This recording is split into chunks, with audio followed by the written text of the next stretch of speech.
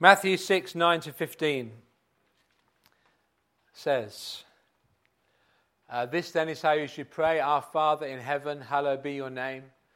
Your kingdom come, your will be done on earth as it is in heaven. Give us today our daily bread, and forgive us our debts as we forgive our debtors. And lead us not into temptation, but deliver us from the evil one. Words we know full well now. Since the beginning of the year, we've been going through this series on praying.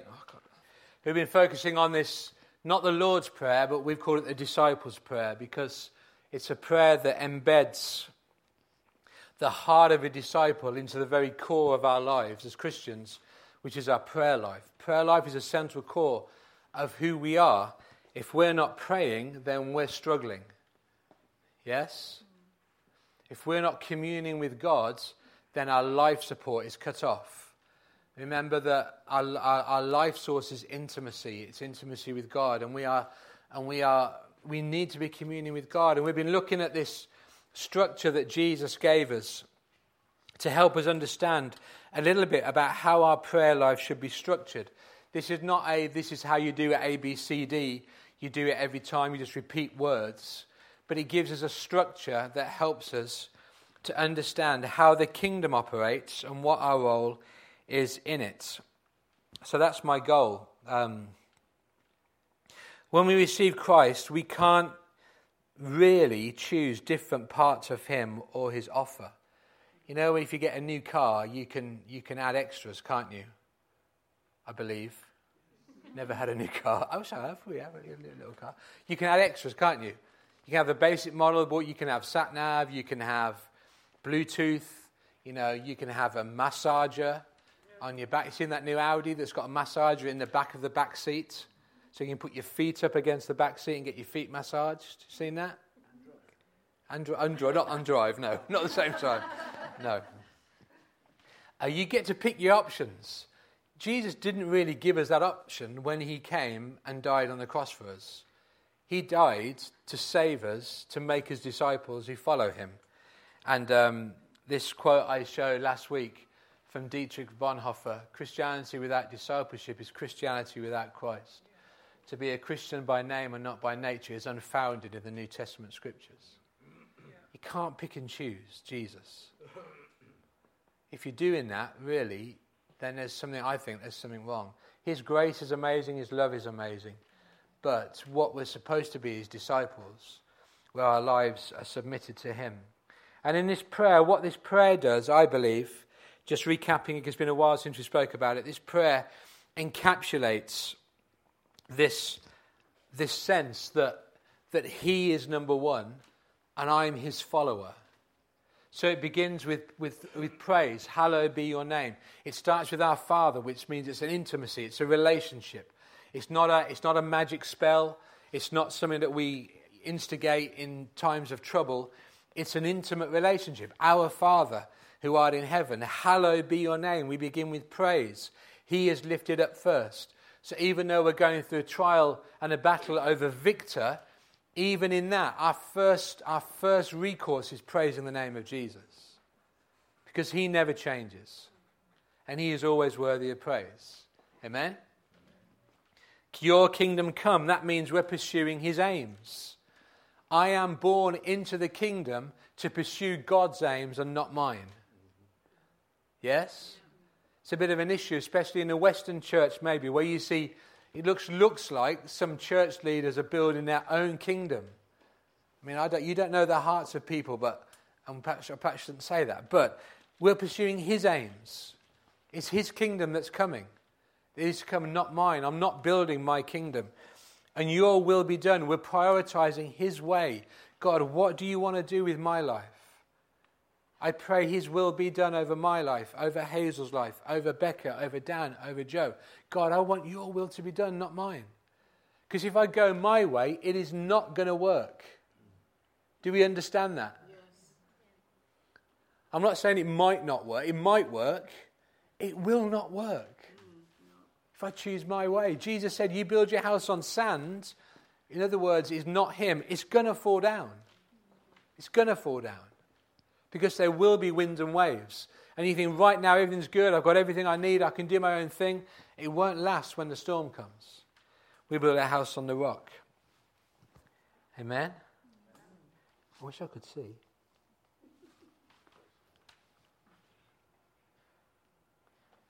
Oh, there is. Oh, okay. There is. Sorry, there is a bit of animation. It's not going to work, is it? Anyway. We then come to the second half of the prayer. Is really a prayer for ourselves, but in many ways, as well, it's us in finding our fulfillment in life itself, which is based on Jesus. It's how do I actively and pursue my involvement in the first half? What do I need to praise him, to pursue his aims and to pursue his ways? I need daily bread. I need the word of God. Every day, it prepares my resources. You know, we need what he brings us. We need what he has for us in his word and in our supplies. We're going to talk about forgiveness, which positions my attitude. My attitude is this: he's always right, I'm not. He never has to say sorry to me. Do we get that? How many relationships are you in where you can say, this person never has to say sorry to me? He never has to say sorry. It's me that has to repent. It's me that has to change. You might think, Eric, but okay. Sonia's, I know how blessed Sonia is. It's amazing. Yeah, okay. But I position my attitude. I need to walk with the forgiveness of God. I need to walk in forgiveness towards others. I'll talk about today. Temptation is preempting my responses, which we'll talk about when we come to finish off in a couple of weeks. So the first half of this prayer is about me voicing my voice, impacting the spiritual realm, where battles are fought and darkness is defeated. The second part I see as my personal prayers of preparedness to take part in delivering the first part of that prayer. And I'm to go out into the day ready to see the kingdom come. A disciple who has these areas covered, these bottom three areas covered, is effective in engaging with the kingdom of God. If I'm trying to do what God wants me to do, his will, but I'm not getting a daily bread, I'm not getting his word into me, then I'm ineffective when it comes to battling for the kingdom. If my attitudes are wrong, if I carry arrogance or pride, I'm not going to be able to take part in the kingdom coming, his will being done.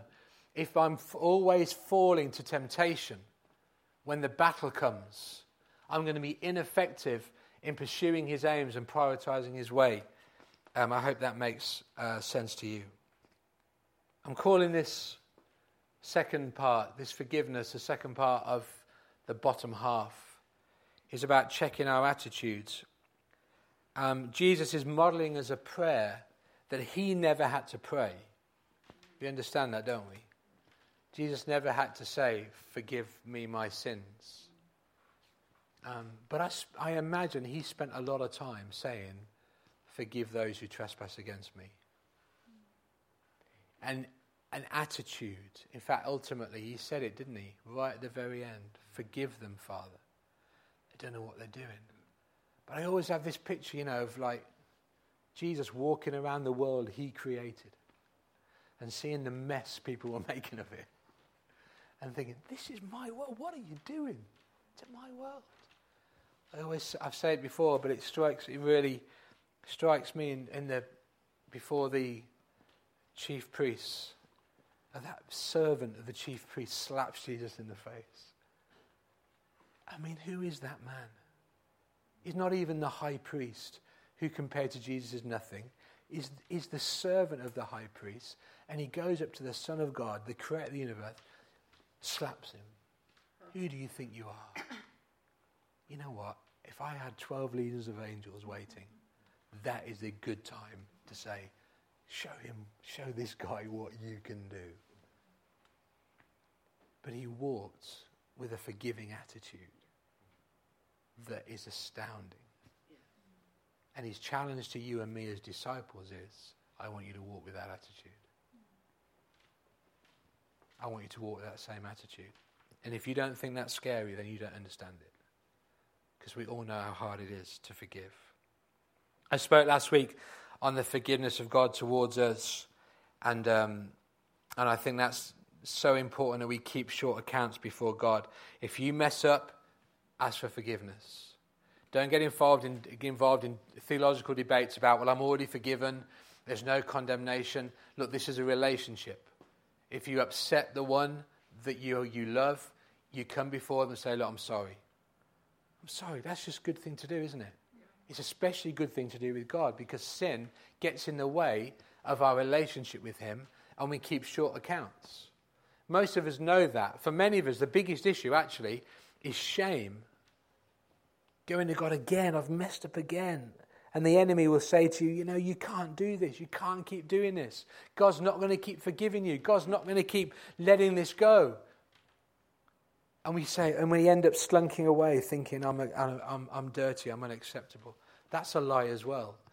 There is grace. We go to his throne where we find grace every time.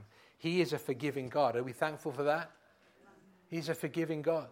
He forgave all our sin. He forgave the issue of sin in our lives, and he forgives the ongoing sins that we have before us.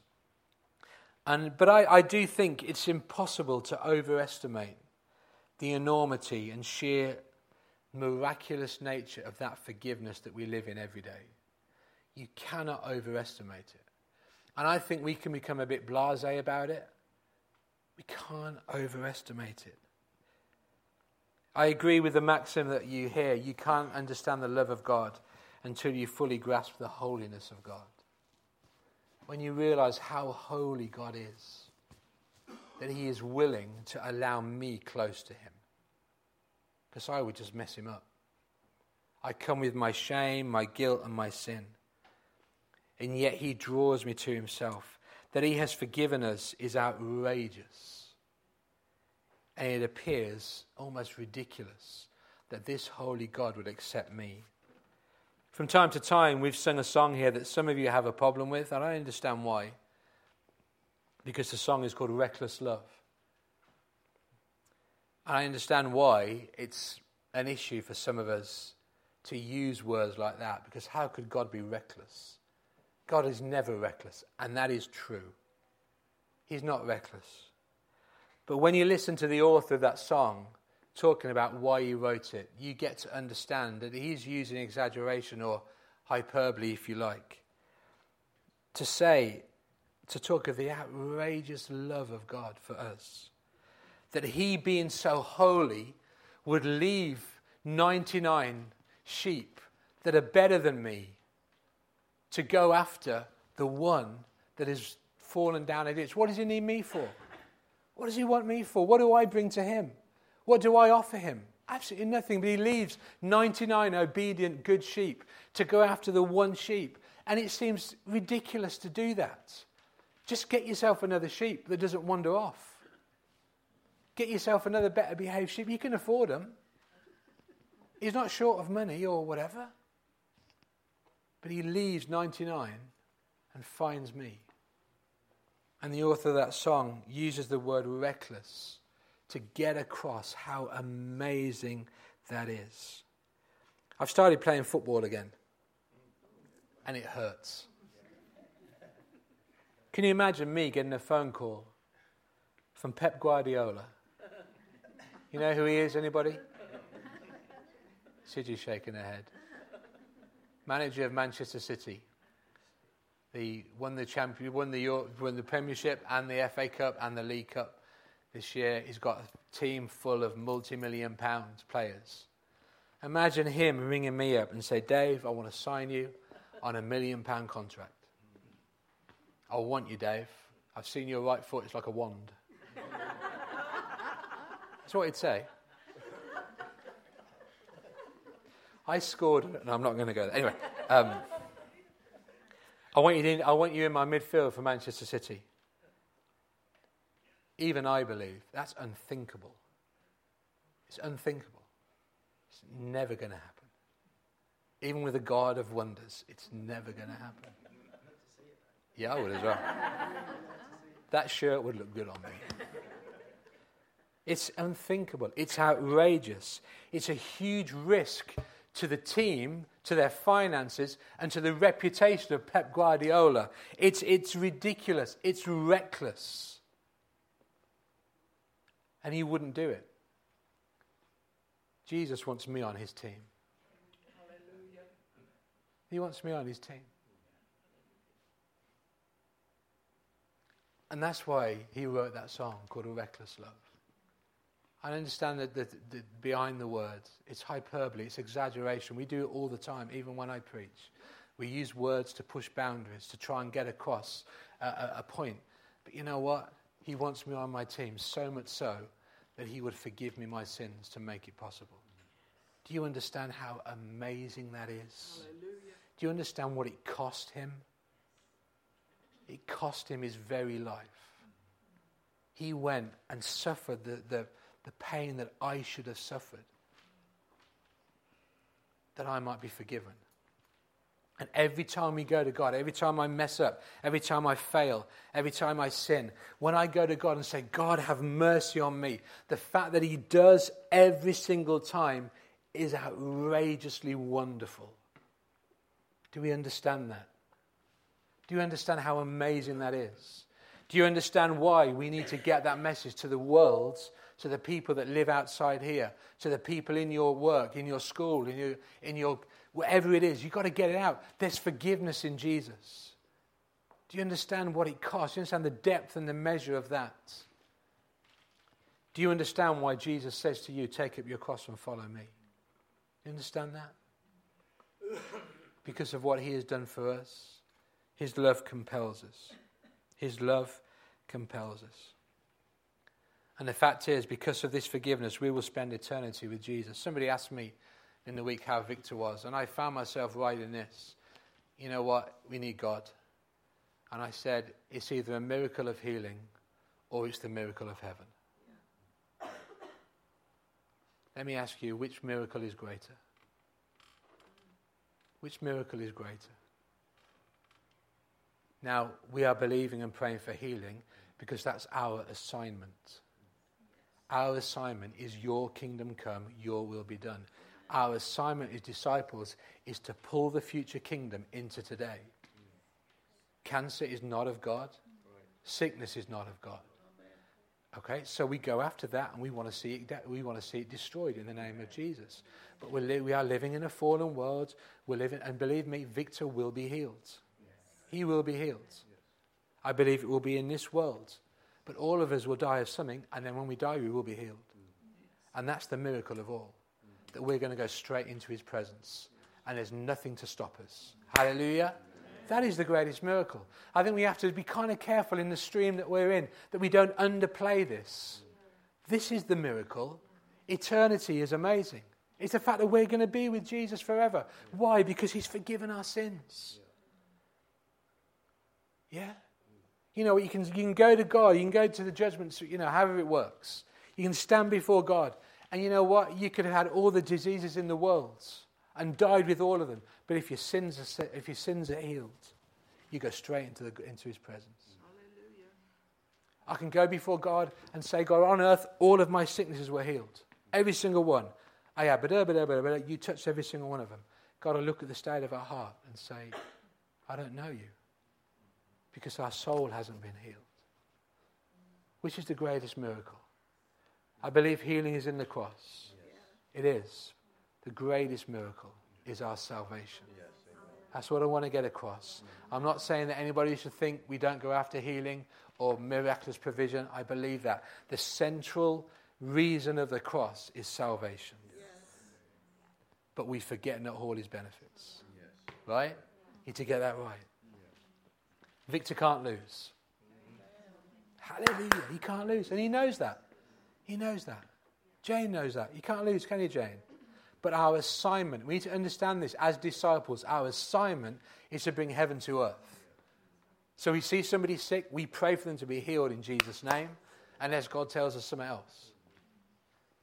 Is that okay? Where am I? Hang on.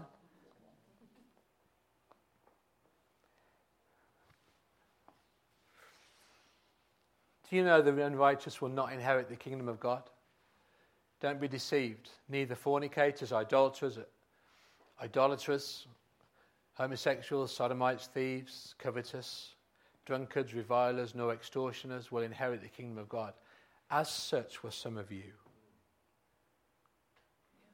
God help us with judgmental attitudes to people. Because as such of them, you can say, you know what, I've never committed adultery. I'm not homosexual. I don't get drunk. Paul says, as such were some of you and me. But you were washed. You were sanctified. You were justified in the name of the Lord Jesus and by the Spirit of God. Hallelujah. You want some more? In him we have redemption through his blood, the forgiveness of sins, according to the riches of his grace, which he made to abound towards us in all wisdom and prudence.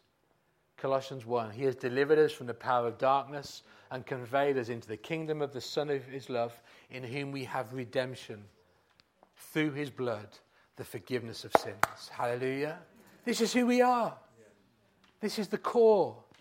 This is the center. You read the epistle letters, you read the letters to the churches, you find this is what they major on again and again and again. We thank God for the provision. We thank God for healing. You know, but these guys, this is the center. This is the core. This is what we want to see. Hallelujah. Amen. So now do you understand why this prayer says, forgive us our sins, and in the same way, forgive others who sin against you? You see why Jesus looks at us and says, hey, look what I've given you. Are you going to give it away? Are you going to give it away? Or are you going to keep that bit for yourself but not extend it to other people? One of God's biggest problems is pride. Not for him. Okay. He doesn't have a problem with pride. He has a problem with people's pride. He has a problem with that. And one of the issues we have is that we as Christians, we accept this amazing forgiveness into our lives, and then somebody comes along and does something to us, but we hold a grudge against them, and we refuse to forgive them. And God looks at that and says, hang on a minute. Hang on 1 minute. How can you take what I've given you, but you're not willing to extend it to somebody else? Mm-hmm. So right in the heart of this prayer, we're talking about preparing our attitudes. Jesus says, I want you to extend that very attitude I've given to you and take it to other people. And if we don't, we have big problems. When we accept the forgiveness of a pure and holy God, yet refuse to extend forgiveness to one who has hurt us, we are saying in effect that I am more holy than God, and those who hurt me are less worthy than me. Both statements could not be more profoundly incorrect. We are not more holy than God. And the people that hurt us are not less worthy than we are.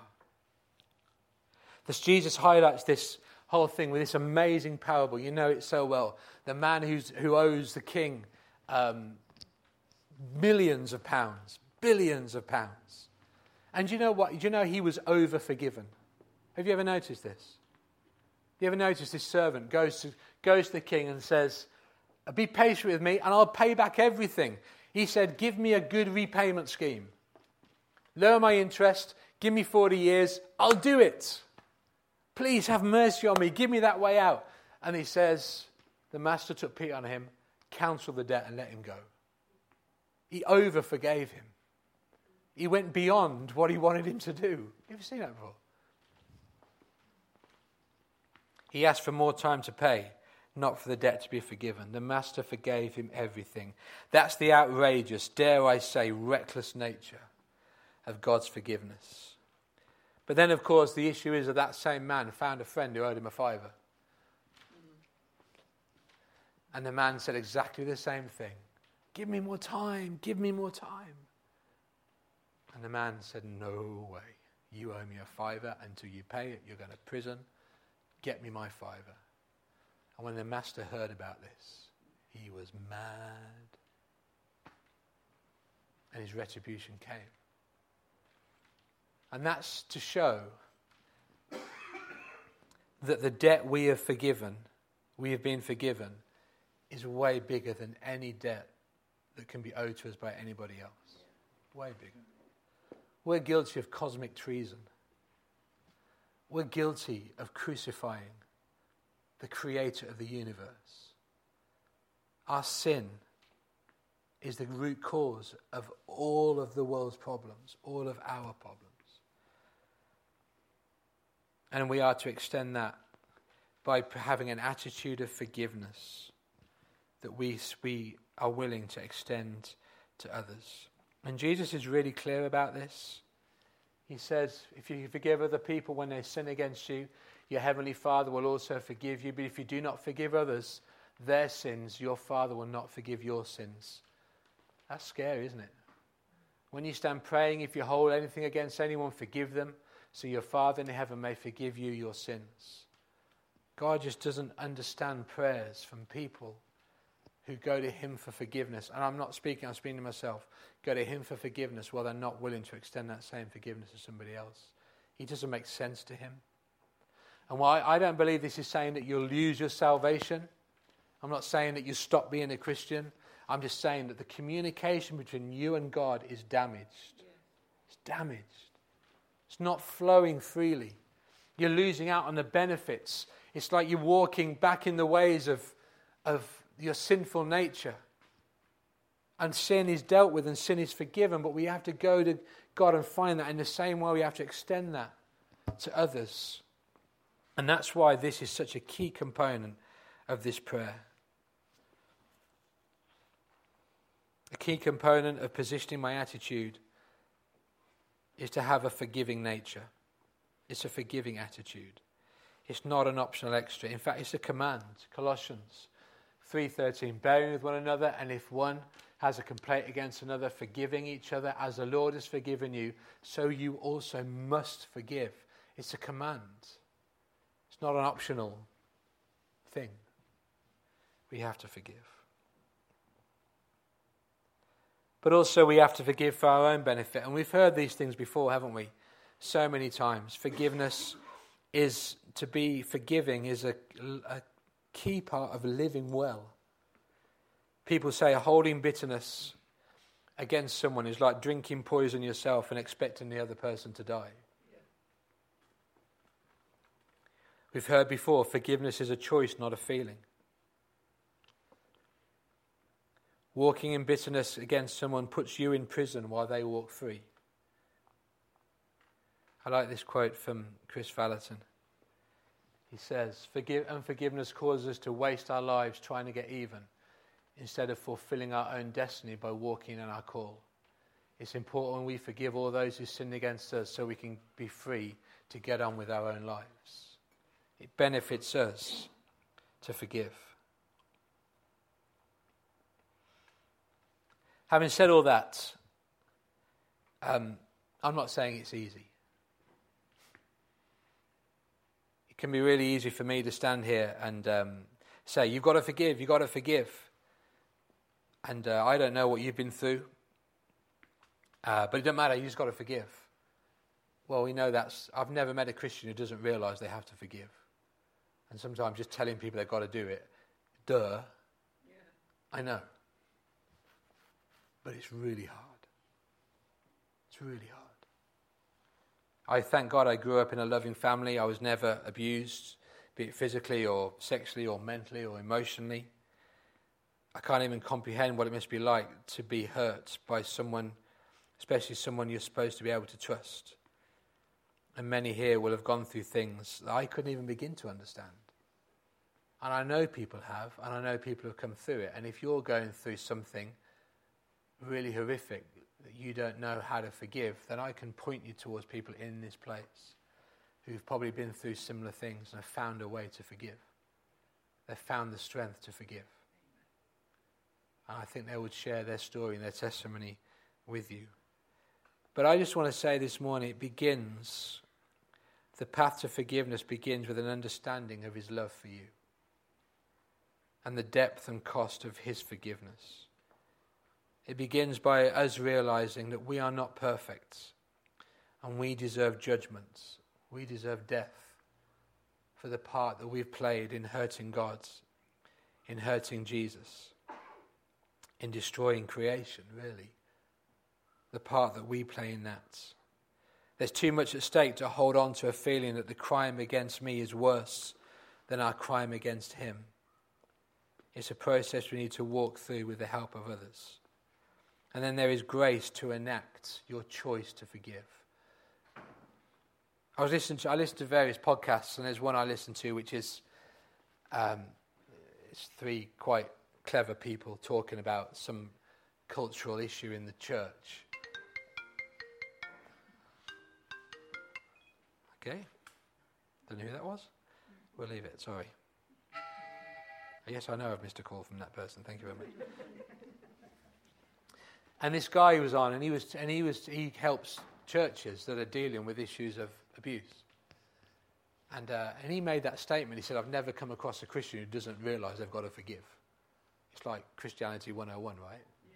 It's like, don't tell me, I know that. But he's just, I'll share this with you because it might be helpful to understand what forgiveness, what Jesus is asking us to do. And he talks about the 3 stages of that people can go through in a restorative process. And I hope this helps. Number 1 is to forgive. And that's my initiative. The command is to me to forgive. Where I willingly extend to others what Christ has extended to me. It's not an option. We live in a real blame culture, don't we, at the moment? And people discover what they've said on some obscure Twitter post 15 years ago, and then it's brought back to beat them over the head with. And even when people kind of recant or repent of that, it's kind of held against them. We can't live like that as Christians. We don't have that option. We have to forgive. But I understand it's really hard to do that. But that is the command, to forgive. It's the command.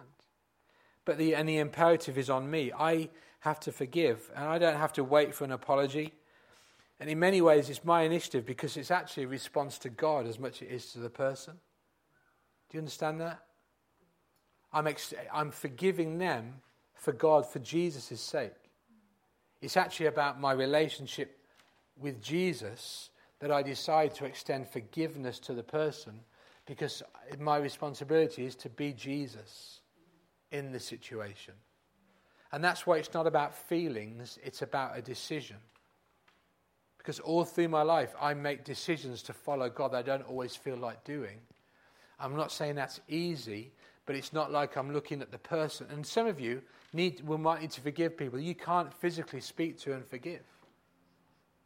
You hurt done by people that are no longer in your lives. But it's like it goes heavenwards to extend towards the person. And saying, God, for your name's sake, I choose to forgive.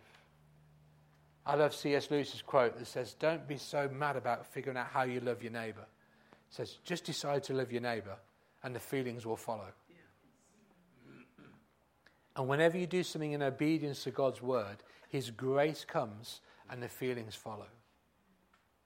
And I'm not belittling anybody here because I can't imagine what some people have been through. But my responsibility is to forgive. And when you've forgiven, really, the feelings have come through correctly when you no longer want to see the other person hurt or harmed. You don't have to talk to them. You don't have to do anything. It's an attitude, right? It's an inner attitude. And this guy went on to talk about the fact that there are other steps in the process. I think sometimes we get confused thinking we've got to engage. It's not enough. I've got to get to know them again. I've got to talk to them again. But he said actually there are 2 more stages that you don't need to go through. There's a reconciliation. And in many ways that's their initiative. Where they come to you and apologize. I'm sorry for what I've done. And it's possible for some sense of reconciliation where you shake hands or you say, okay, you tell them, I've forgiven you. It's not a problem. Well, it might be a problem, but you've forgiven them. You see? And that's kind of the initiative of the other person who comes and says, I'm sorry for what I've done. And it's possible then. It needs grace from God as well. It's possible for there to be a reconciliation. Initial forgiveness may not bring you back together, and you might not want to be back together. And that's not the point with what Jesus is getting us to pray. Jesus is talking about our attitude. We have to forgive. But there might be another step, which is reconciliation, where you begin to talk again. There's another step, he said, which is possible but not always wise, and that's restoration. And that takes a miracle of grace, because trust has been destroyed, and trust needs to be rebuilt, and God has to be involved in that. But I just wonder whether some people think, if I forgive, it means, I've got to spend time with this person who hurt me, I've got to go back to how it was before. I believe God is calling us to do that. Forgive. Forgive. Forgive in your heart. Forgive in your attitude towards people. If there's a reconciliation, if that's what you want, okay, God has to help in that. If there's restoration to how it was before, that needs wisdom and needs trust to be rebuilt. But that helped me, and I want to even help people who think, if I forgive, it means I've got to go and spend time with that person again, or whatever. Jesus is saying, in view of how I have forgiven you, you need to extend that forgiveness to somebody else. Because if he traps your heart, it'll hold you in prison. And you can't afford to think that I'm worthy of the forgiveness of God, but that person isn't worthy of my forgiveness. That's a very dangerous place to be. It will hold you in chains. It will hold me in chains. And when we accept that we are to forgive, our prayers are heard. God hears our prayers again. The relationship is restored. When we don't forgive others and take liberties with God's goodness, our prayers are compromised. It's time to forgive, as Christ has been forgiven. And I understand that might be a hard path for some people on their own. And we can help. We can point you towards people that can help. People who have been through horrific things. For God's sake and for your sake. And we need to come to forgiveness. And that's why Jesus put this in the heart of the disciples' prayer. Because he wants us free. Amen? He wants us free. Galatians 4, get rid of all bitterness, rage and anger, brawling and slander, along with every form of malice. Be kind and compassionate to one another, forgiving each other, just as in Christ God forgave you. I use this prayer because, I don't always need forgiving. That might sound arrogant. I hope it doesn't. I think we know we've sinned, right? But if you don't, I think we generally know when we've sinned. And if we don't know we've sinned, we can't be responsible for that anyway, unless the Holy Spirit tells us. And I don't sin as often as I used to. And I thank God for that. And as you get older as a Christian, that should be the normal thing, I think. It's more to do with sins of the things I don't do than the things I do. But if I've sinned, I don't wait till the next morning to say this prayer to get forgiveness. I do it straight away. But what I do use this part of the prayer for is to set my attitude. And I don't want to be full of bitterness, rage and anger. Because I can be when I see what's happening in our world. I struggle with some things. I really do. I could tell you something now, that something in the public sphere that I won't, because I don't want to do this.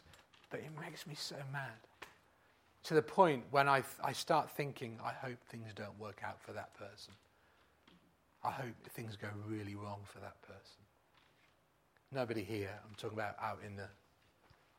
But Jesus must have had the chance to think that about so many people. These Pharisees,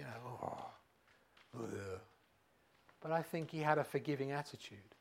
The word tolerance has been hijacked by our culture, I think. They've taken it and used it as a stick to beat the church with. We should be more tolerant. But I think that's the attitude Jesus carried. He was tolerant of people. Wasn't he? I think he was. That woman that was caught in adultery. Okay, he told her not to sin anymore, but he didn't throw a stone at her. People he met all the time that were doing the wrong things, but he extended the same love to them. He didn't condone what they did, but he had an attitude where he said, I understand you're a sheep without a shepherd. You need me. You don't need my condemnation, you need my love. And I ask God in this prayer, God, help me to walk through today, not being judgmental, not being cynical, not being critical. Think of the fruit of the Spirit. Love, joy, peace, patience, kindness, gentleness. Aren't they beautiful? Aren't they beautiful things? They're the kind of things that a forgiving person would carry. Think of the other side. Malice, envy, hatred, discord, jealousy. I don't want to be on that side. I want to have an attitude of forgiveness where I recognize people need my love, not my condemnation. Even the people that really tick me off, when they stand for things that I think are damaging our world. They're deceived. They need the love of God. And we don't condone what they do, but we don't condemn them. And that's a challenge, especially for maybe older generations. Forgive me my debts as I forgive those who trespass against us. God, show me if my attitude is wrong towards somebody. Show me if I'm holding unforgiveness towards somebody. And help me to put it right. Help me to put it right.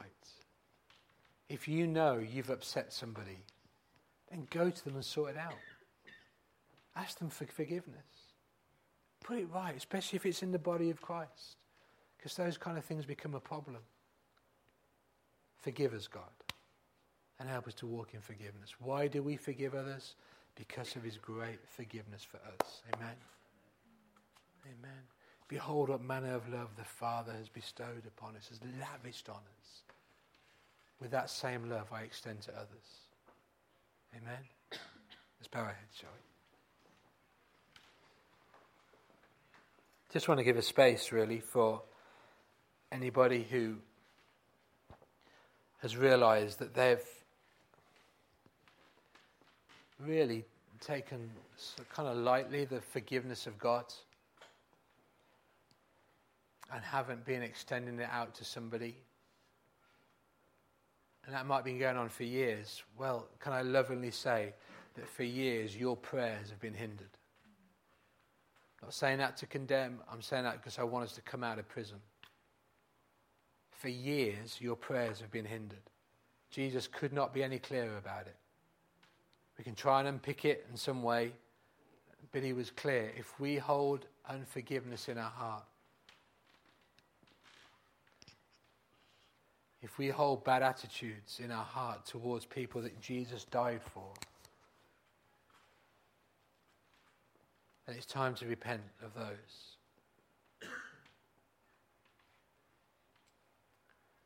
And we can do it right now. You can just do it in the quietness of your own heart right now.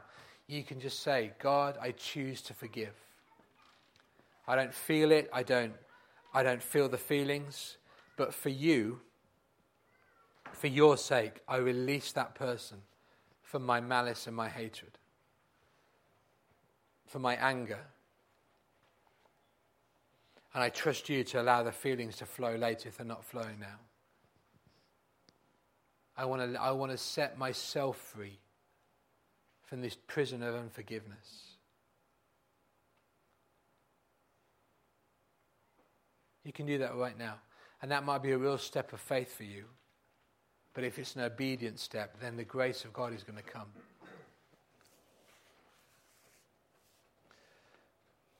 Thank you, Jesus.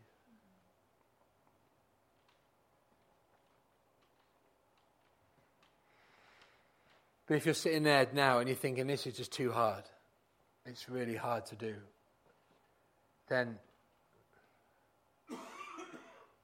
I'd encourage you to speak to somebody. Can I speak to me? Or speak to somebody who you trust. So I just need help with this. And we will try and help you, or we can We have other people that can help with this, but it's so, so important. It's at the heart of the disciples' prayer. Forgive me my sins as I forgive those who've sinned against me. In view of his mercy, we let go and release other people, and therefore release ourselves from the prison of unforgiveness.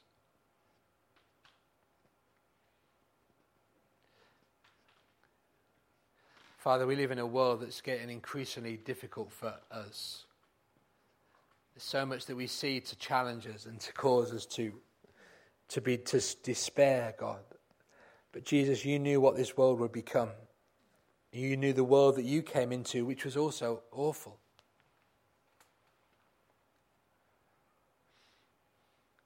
But you came and paid the same price for the generation that you were born in and the generation that we live in right now. Your forgiveness was extended then, your forgiveness is extended now. I pray, God, help us to walk with a forgiving attitude. With an attitude that says, this person needs my love more than they need my condemnation. This person needs my prayer more than they need a harangue. God, help us, I pray, to let go of our unforgiveness. To people that have hurt us, to let go and allow you to come in your grace and set us free. But most of all today, we thank you, God, that you picked us, that you chose us, that your forgiveness ran so deep and wide that it gathered, it swept me up. And now I am in your presence, pure and holy, because of your great love for us.